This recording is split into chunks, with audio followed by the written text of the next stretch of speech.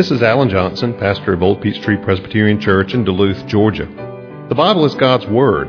It describes itself as living and active, sharper than any two-edged sword. Therefore, any encounter with the Bible is a momentous thing because it never leaves us unchanged. My prayer for you as you hear this message is that the Holy Spirit will use it in your life to inform your mind, to feed your soul, and to help you grow in your faith in Christ. Please turn with me in your Bibles to Hebrews chapter 6. We are looking this evening at verses 4 through 12. Hebrews 6, 4 through 12. Let's begin reading, get a running start into our actual text. Begin reading in chapter 6, verse 1. Hear the word of God. Therefore, let us leave the elementary doctrine of Christ and go on to maturity, not laying again a foundation of repentance from dead works and of faith toward God and of instruction about washings, the laying on of hands, the resurrection of the dead, and eternal judgment. And this we will do, if God permits. For it is impossible to restore again to repentance those who have once been enlightened, who have tasted the heavenly gift and have shared in the Holy Spirit and have tasted the goodness of the Word of God and the powers of the age to come, if they then fall away, since they are crucifying once again the Son of God to their own harm and holding him up to contempt. For land that has drunk the rain that often falls on it and produces a crop useful to those for whose sake it is cultivated, receives a blessing from God. But if it bears thorns and thistles, it is worthless and near to being cursed, and its end is to be burned. Though we speak in this way, yet in your case, beloved, we feel sure of better things, things that belong to salvation. For God is not unjust so as to overlook your work and the love that you showed for his sake in serving the saints as you still do. And we desire each one of you to show the same earnestness, to have the full assurance of hope until the end, so that you may not be sluggish, but imitators of those who through faith and patience inherit the promises. Let's pray. Our Lord, we thank you for your holy word, scriptures which are able to make us wise for salvation. Father, we pray as we study this passage this evening for light, for the guidance of your Spirit, for warm and teachable and malleable hearts to receive your word. We ask it in Jesus' name. Amen. So we've been studying Hebrews on Sunday nights. We've seen how just recently, particularly the passage just before this one, part of which we read just a few minutes ago, that the writer is concerned about the maturity of his readers. He is concerned, as he says, because in verse 11, they have become dull of hearing. In fact, they have been believers long enough that they themselves ought to be teachers, whether in some formal capacity. He probably has in mind more of an informal capacity, that they ought to be familiar with the things of God, knowledgeable enough of the Scriptures to be able to instruct infants in Christ. But the problem is they themselves, once again it seems, are infants. They seem to have lost ground. They seem to have reverted to their spiritual infancy. They don't need solid food, they need milk. And he's taking them to task for this, and he's optimistic about that. Verse 3, he says, this we will do.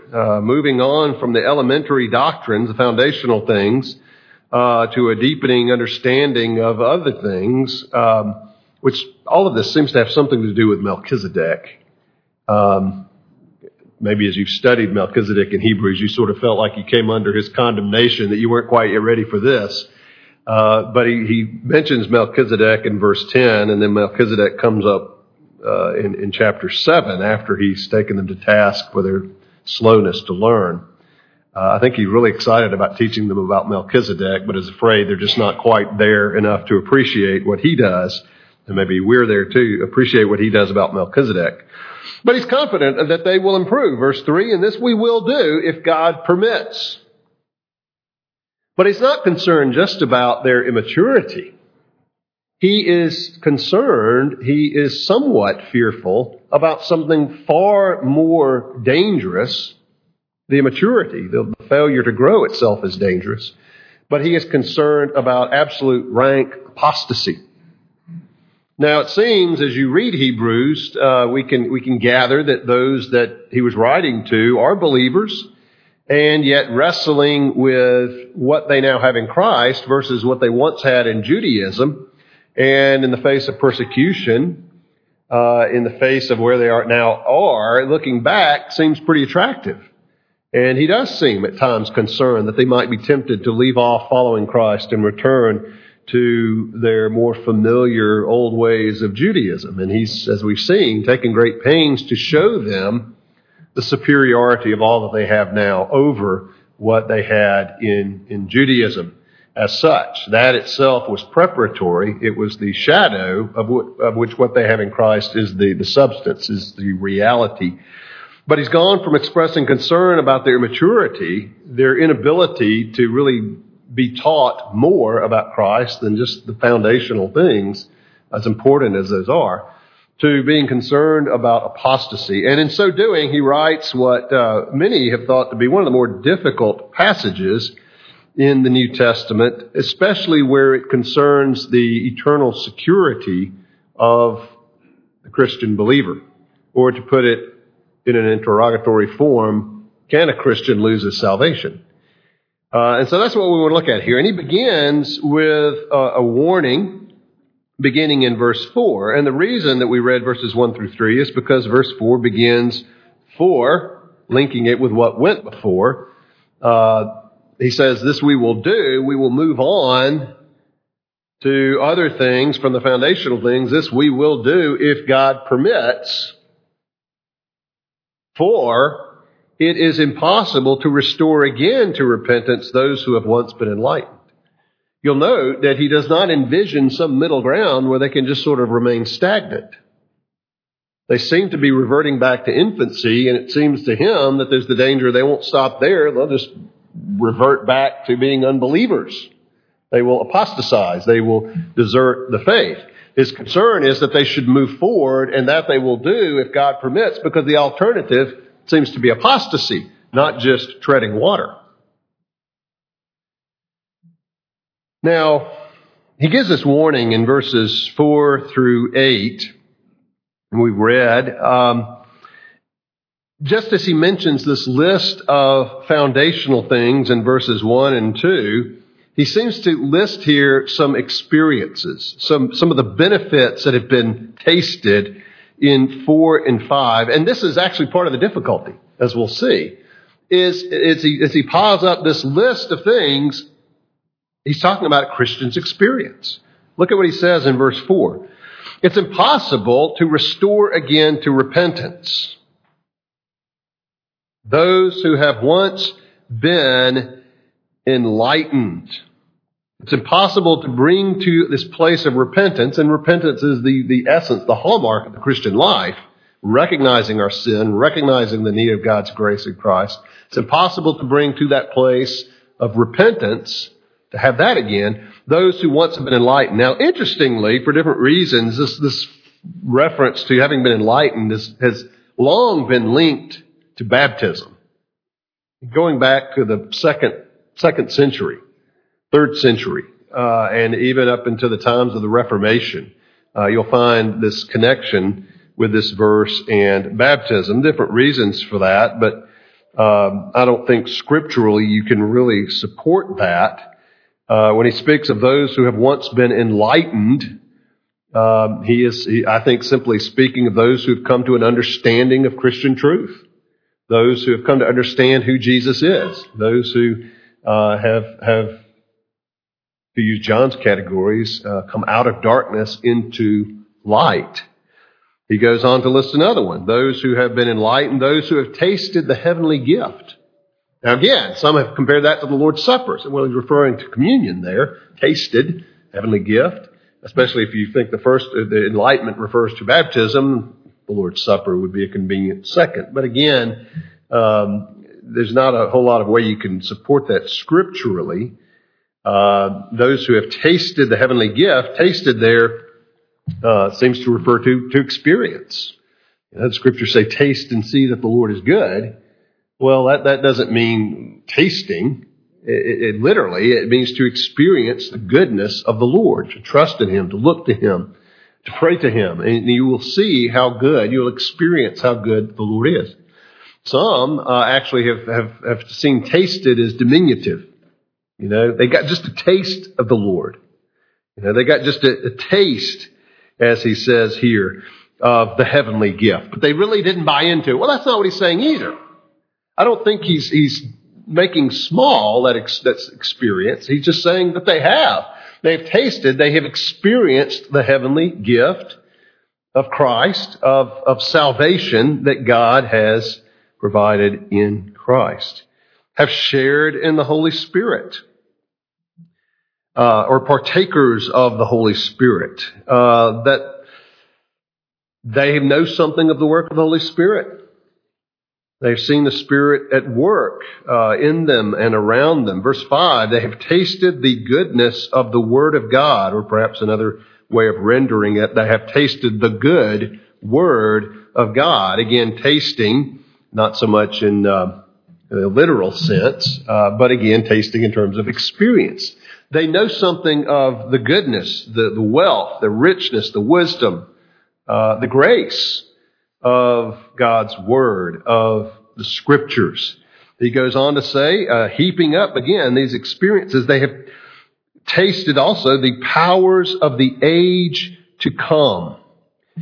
Now, the age to come refers to that age of the Spirit, that age of grace that was inaugurated with Jesus' ministry, especially with His life, with His death and resurrection, His ascension, pouring out of the Holy Spirit, as distinguished from, to use Paul's description, of this present evil age, this age in its fall, this age in its rebellion against its Creator. And with Christ's ministry, that age to come has invaded this world, which is one of the things we need to know about who we are as believers, that we are citizens of the age to come. We are citizens of heaven, even though we still live here in this world. And that creates difficulties. The problem of the already and the not yet. That we already have so much in Christ, but there's still so much we do not yet have, but that we await.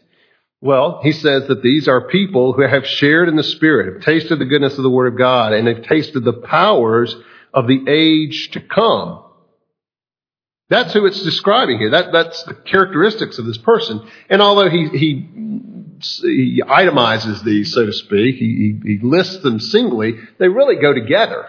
They describe Christian experience. They really are all of one. If you are a Christian, if you're a believer in Christ, these are all true of you. It's not as though you could say that a couple of these are true of you, but others aren't. They all are together, because together they describe the experience of a Christian. And that's one reason that this passage seems troubling, is because he's describing a believer. He's describing a Christian here. And then that's sandwiched between two warnings. Verse 4, it is impossible to restore again to repentance those who experience this. And then verse 6, if they then fall away, since they are crucifying once again the Son of God to their own harm and holding them up to contempt. A person who's experienced all this and then falls away is insulting Christ. Or as he says, they're crucifying him once again to their own harm. They're holding him up to contempt. Now, what are we to make of this? What are we to say about this? What kind of person is this? Who is this he's describing? Is this a genuine, blood-bought believer who loses his salvation? We have to say no. Anytime you're dealing with a difficult text, you always go to first principles. Always ask the question, okay, what do we know? What is beyond dispute?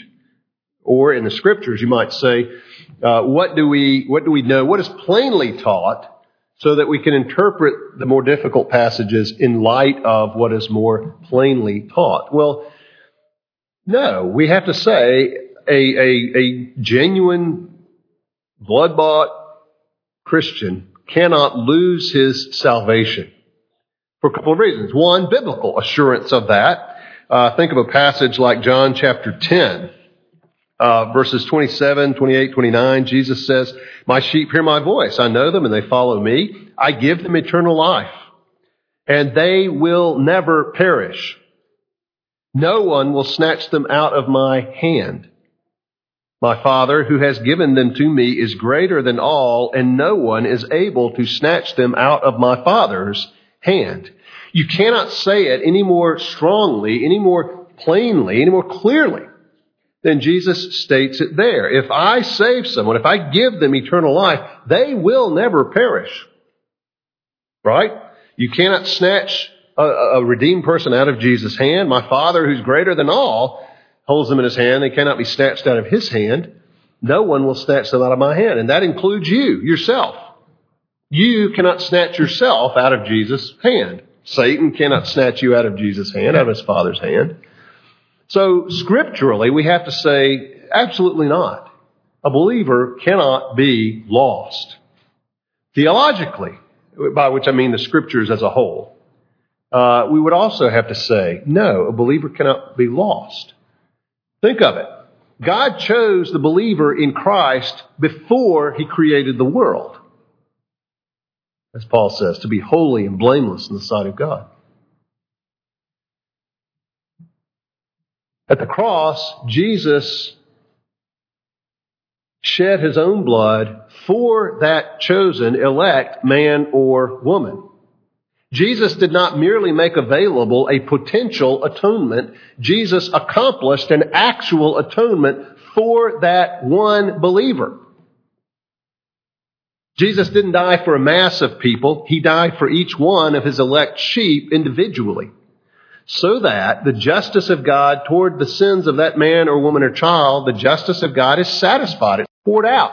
There is no more wrath. There is no more justice to be meted out toward this person. How can such a person go to hell? In the fullness of time, the Holy Spirit drew that person to Christ, turned the lights on, spiritually speaking, made life where there was death, and that person saw their need of Christ, repented, believed in him, and was saved.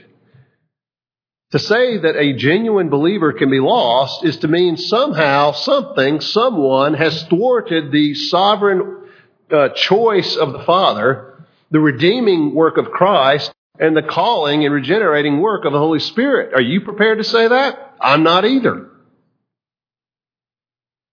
So we would have to say, no.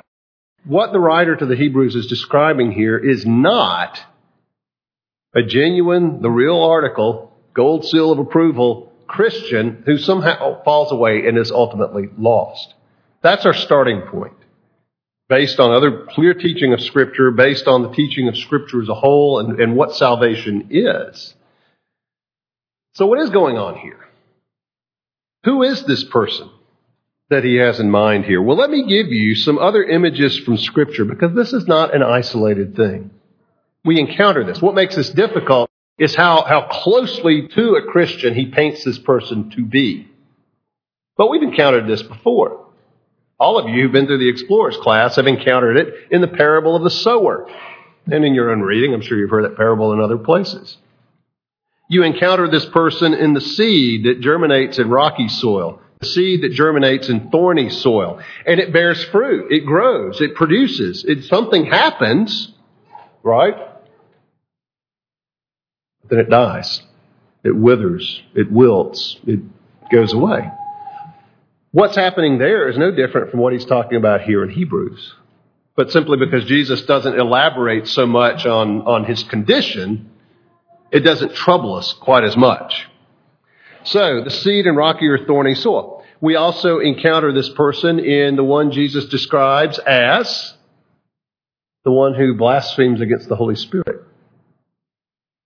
In a sense, a person who takes the work of God and says that's an evil thing. We encounter this, perhaps the example of this. We encounter this in Judas Iscariot. Judas went out with the 12, called by Jesus, was sent out by them, engaged in preaching, presumably engaged even in miracles. He was one of those who came back and, praising God, even the spirits were subject to them, right? And yet, he's the one who betrays Jesus, turns from Jesus, and Jesus in John chapter 17 refers to him as the son of destruction, the son of perdition, or the one doomed to destruction. Never was one of God's people. Simon Magus, we see this in Acts chapter 8.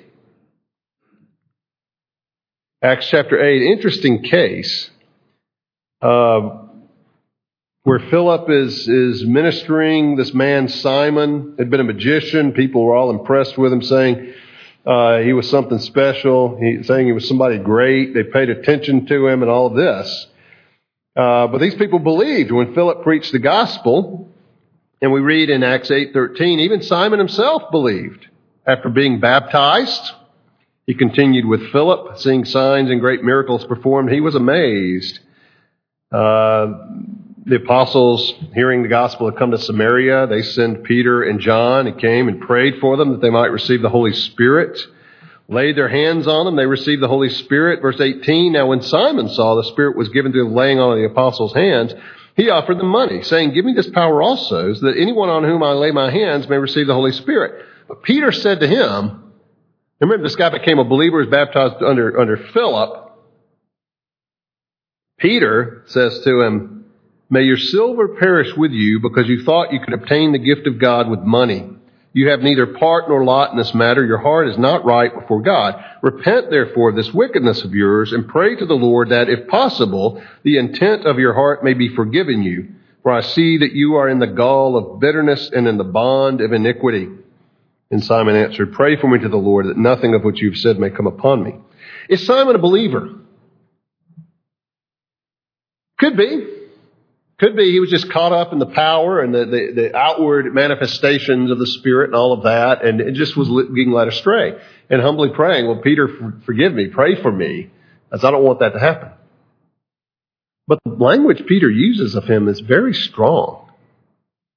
And maybe Peter is even challenging because of his greed, because of his fascination just with these external things, whether he really is even a believer at all. So he may be a case of someone who is or is in danger of being like what the writer to the Hebrews described. This is the person John writes of in 1 John 2:18 and 19. In verse 19 he says of people who are Antichrist or allied with Antichrist one way or another, they went out from us. They were not of us. For if they had been of us, they would have continued with us, but they went out that it might become plain they're not all of us.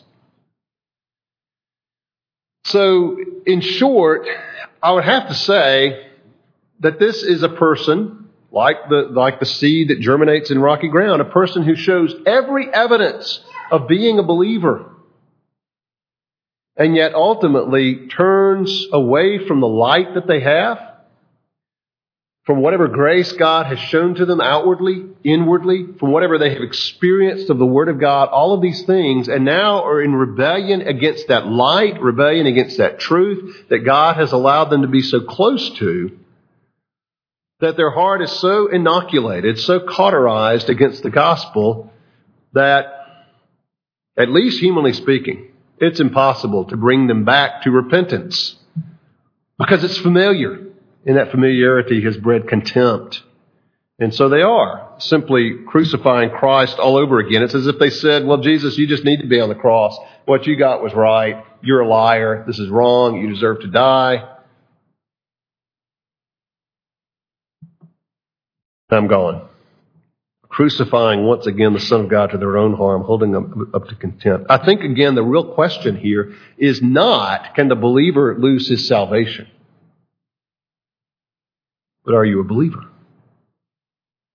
And it's possible like that seed germinating in rocky soil and springing up and being impressive and everyone's excited, or like that seed that germinates in thorny soil and is growing and it's there even as weeds are growing up, getting ready to extinguish it, that it's possible to see someone who, to everyone around them and even to themselves, shows every evidence of being a believer, and yet ultimately they are not. Now he gives this warning, and he gives an illustration of this, verses 7 and 8.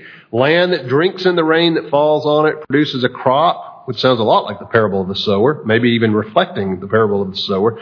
Produces a crop useful for those whose sake it's cultivated, receives a blessing. But if it bears thorns and thistles, receives the rain, right, but bears thorns and thistles, it's worthless, it's near to being cursed, and its end is to be burned. Now, that's the warning.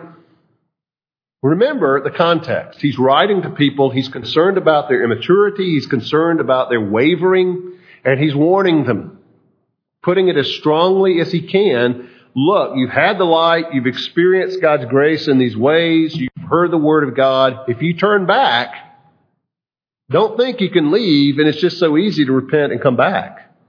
If you fall away, it's impossible to restore you again to repentance. He's warning them. Remember the context, his concern, his warnings. But also, we've seen the warning. Notice what he ends with, which is assurance, verses 9 through 12. As dire as these words are, he immediately turns around in verse 9 and says, though we speak in this way, yet in your case, beloved, we feel sure of better things.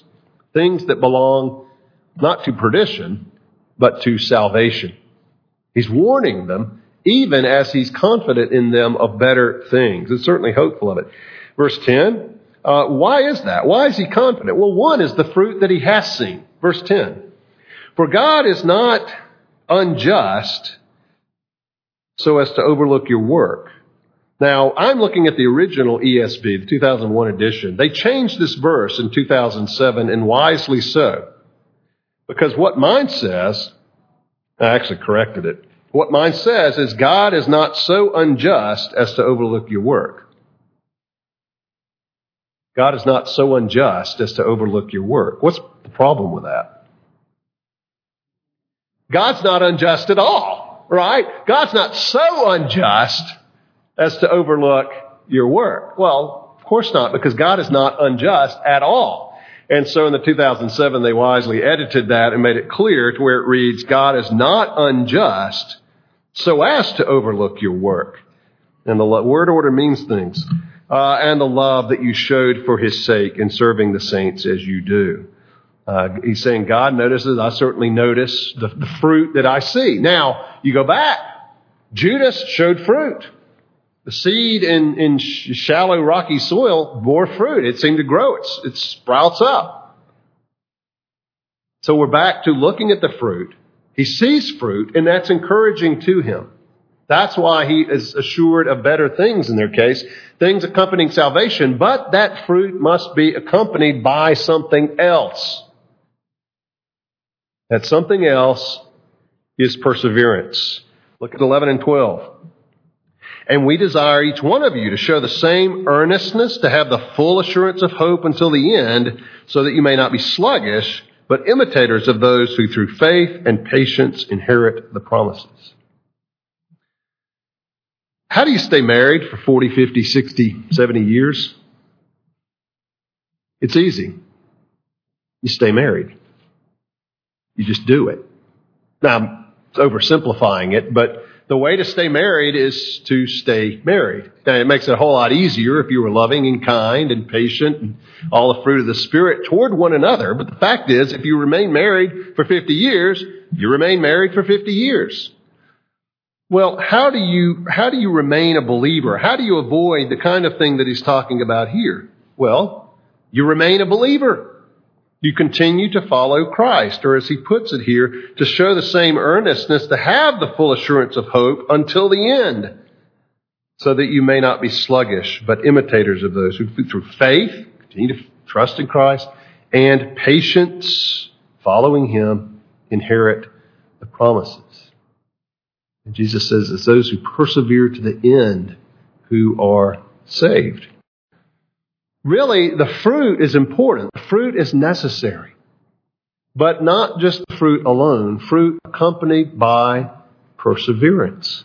By following Christ through thick and thin, through ups and downs, through progress and regression, but following Christ doggedly, perseveringly, gladly to the end. And that's what he's hoping for them. He's confident of the fruit that he sees. He doesn't put it quite as strongly. He says, we desire each one of you to show this same earnestness, to have this same full assurance for yourselves, perhaps that he has for them, by their perseverance of hope until the end.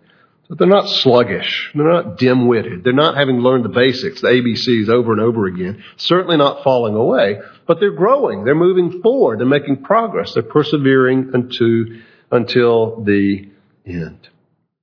And that's encouraging. He doesn't end on that note of warning. We need to hear that note of warning. We don't want to just say, well, of course I'm a believer, so this doesn't apply to me. Are you? Then bear fruit and persevere in Christ. Make progress. Don't just say, well, I'm a believer. He's talking about fake believers there. He's talking about people who gave every indication to those around them and to themselves of being a believer. We should be warned. We don't want to water down the brunt of that warning, the force of that warning that he gives to us. Don't just write it off. Well, he's talking about fake believers. He's talking about people who showed every indication of being believers, but have fallen away. But at the same time, we don't want to live in fear. And the assurance that he has is well-founded for us, for ourselves, when we see the fruit and when we see that perseverance in following Christ to the end, to salvation. Let's pray. Father, this is in many ways a frightening passage. Father, especially as we know our own hearts, as we know how prone we are to wander, Lord, how attractive sin can be, how sluggish we can be. But Father, we pray, above all, that you would keep us, hold us firmly in your grip, that not even we ourselves can snatch ourselves from your hand. Father, we thank you for your grace, your sovereign grace. And Father, recognizing salvation is of the Lord, we pray that by your grace we would persevere to the end, be saved. We ask it in Jesus' name. Amen.